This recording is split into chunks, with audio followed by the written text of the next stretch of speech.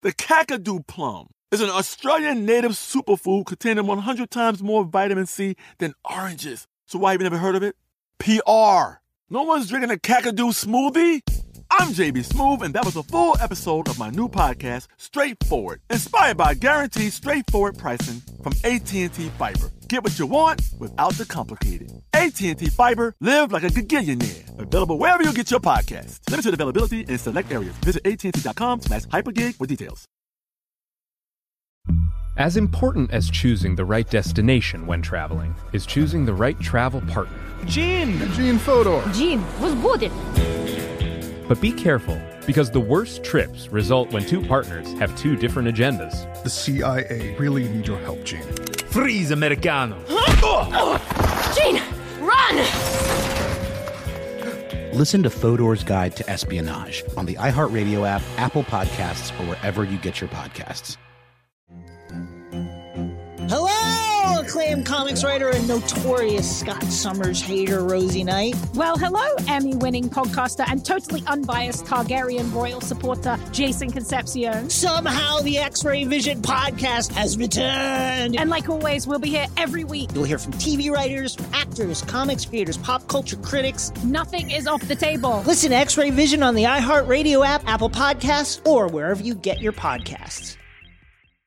This Day in History class is a production of iHeartRadio.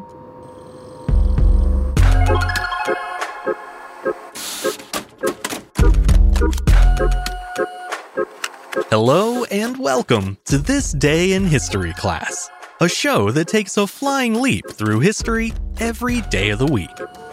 I'm Gabe Luzier, and today we're talking about the international debut of a game-changing jumping style, the one and only Fosbury flop.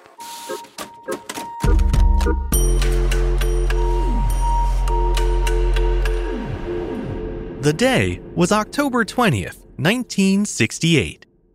Dick Fosbury used a revolutionary high jump technique to win a gold medal at the Mexico City Olympic Games. The 21-year-old Oregon State University student leapt 2.24 meters, or 7 feet 4 1/4 inches, over the bar, an Olympic record at the time. That already impressive feat was made all the more notable by the way Fosbury achieved it. He didn't clear the bar by jumping feet first or face first like other athletes. Instead, he went over backwards, landing on his head and shoulders. The unorthodox maneuver soon became known as the Fosbury flop, and though it would take a few years to catch on, it ultimately became the standard style used by high jumpers worldwide.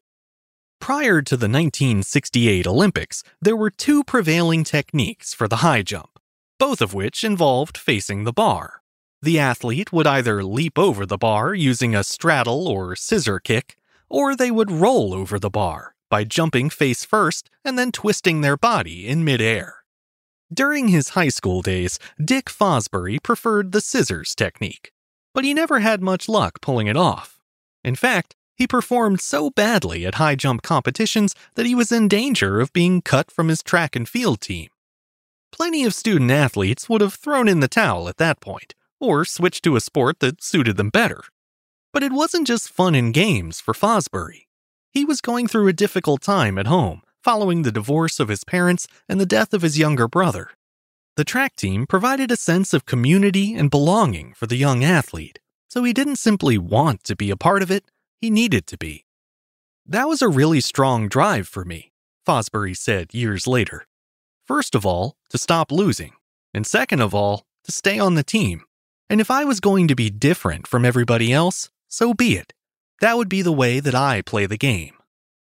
The first time Fosbury let his differences take the lead was at a 1963 track meet in Grants Pass, Oregon, not far from his hometown of Medford.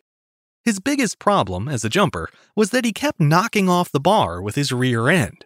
So to account for that, he started lifting his hips higher and leaning back farther. Those adjustments not only allowed him to clear the bar, they helped him jump higher than he ever had before. Fosbury noted the progress, and over the next 2 years, he continued to develop his technique until finally he was doing a full back layout over the bar. The other high jumpers thought it looked a bit strange, and so did their coaches. but it was hard to argue with the results. The technique worked so well that Fosbury was able to improve his jump by a full 12 inches, making him the highest jumper on the whole team. Years later, after his victory at the Olympics, Fosbury described his famous flop in detail, including the physics that made it so effective. "I take off on my right or outside foot rather than my left foot," he said. "Then I turn my back to the bar, arch my back over, and kick my legs out to clear it. The advantage, from a physics standpoint, is it allows the jumper to run at the bar with more speed, and with the arch in your back, you could actually clear the bar and keep your center of gravity at or below the bar, making it much more efficient." Fosbury continued to fine-tune his flop at college, and in 1968, he used it to win the men's high jump title at the NCAA Track and Field Championship. Later that summer, he took first place at the high jump semifinal Olympic trials in Los Angeles. He had to settle for third place at the final trials that September, but it was still a strong enough showing to earn him a spot at the Mexico City Games the following month. Fosbury was largely unknown outside of Oregon, so when the high jump competition began, the packed stadium crowd had no idea what was in store for them. Although a few other jumpers had also been experimenting with a back-first style, Fosbury was the first to demonstrate the new technique on the world stage. Some people gasped in shock, fearing the athlete might break his neck. Others couldn't help but laugh, with one journalist saying it, quote, looked like a guy falling off the back of a truck. Once again, though, the results spoke for themselves. By the time the bar was raised to 2.18 meters, there were only 5 athletes left in the competition, and Fosbury was one of them. On his first attempt, he leapt backward and twisted his 6'4" frame clean over the bar before crashing headfirst into the landing pit. 2 of the other jumpers failed to clear the bar using the standard forward-facing approach, which meant there were only 3 remaining competitors at 2.20 meters. Fosbury and his fellow USA teammate Ed Carruthers and Valentin Gabrilov of the USSR. All 3 made the height on their first attempt, guaranteeing that they'd each receive a medal. The only question now was who would get which color. Gavrilov wound up taking the bronze after failing 3 attempts to clear the bar at 2.22 meters. Carruthers made the height on his second attempt, and once again, Fosbury sailed over on his first without so much as nudging the bar. Finally, with just the 2 U.S. teammates remaining, the bar was raised to 2.24 meters, or 7 feet 4 1/4 inches. Both men struggled on their first 2 attempts, knocking the bar off each time. But then, on his third and final effort, Fosbury managed to clear it with a solid inch or more to spare. The crowd went wild, but Fosbury contained his excitement until after Carruthers took the bar off for a third time. The gold medal victory helped vindicate Fosbury's signature flop, and in the years that followed, many other athletes began trying it for themselves.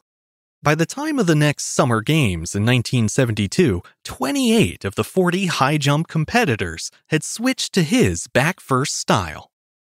Fosbury himself failed to qualify for that year's Olympics, and he stopped competing altogether shortly after.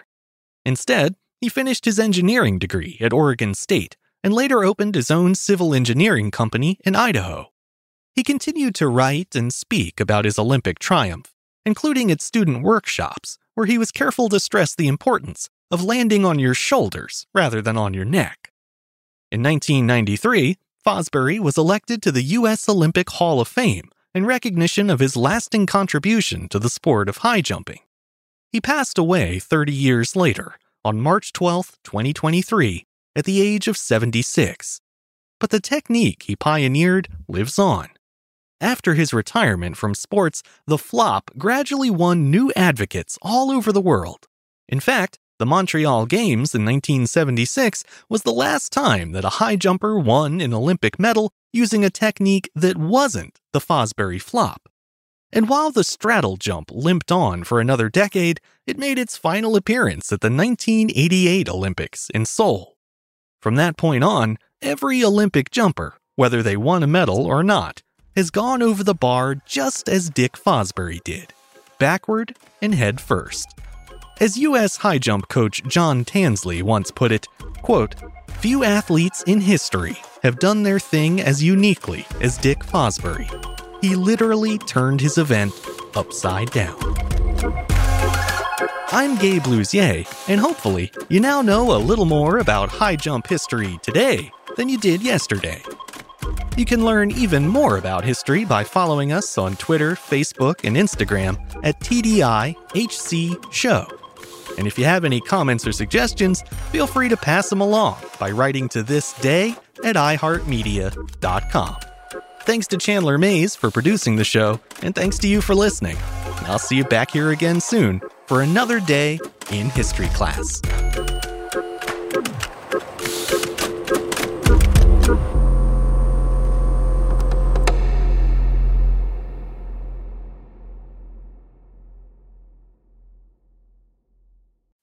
As important as choosing the right destination when traveling is choosing the right travel partner. Gene Fodor. Gene, was будет?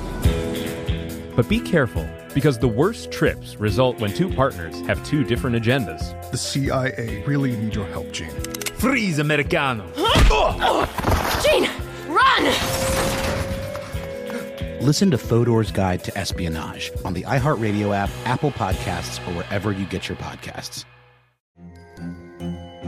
Hello, acclaimed comics writer and notorious Scott Summers hater, Rosie Knight. Well, hello, Emmy-winning podcaster and totally unbiased Targaryen royal supporter, Jason Concepcion. Somehow the X-Ray Vision podcast has returned. And like always, we'll be here every week. You'll hear from TV writers, actors, comics creators, pop culture critics. Nothing is off the table. Listen to X-Ray Vision on the iHeartRadio app, Apple Podcasts, or wherever you get your podcasts.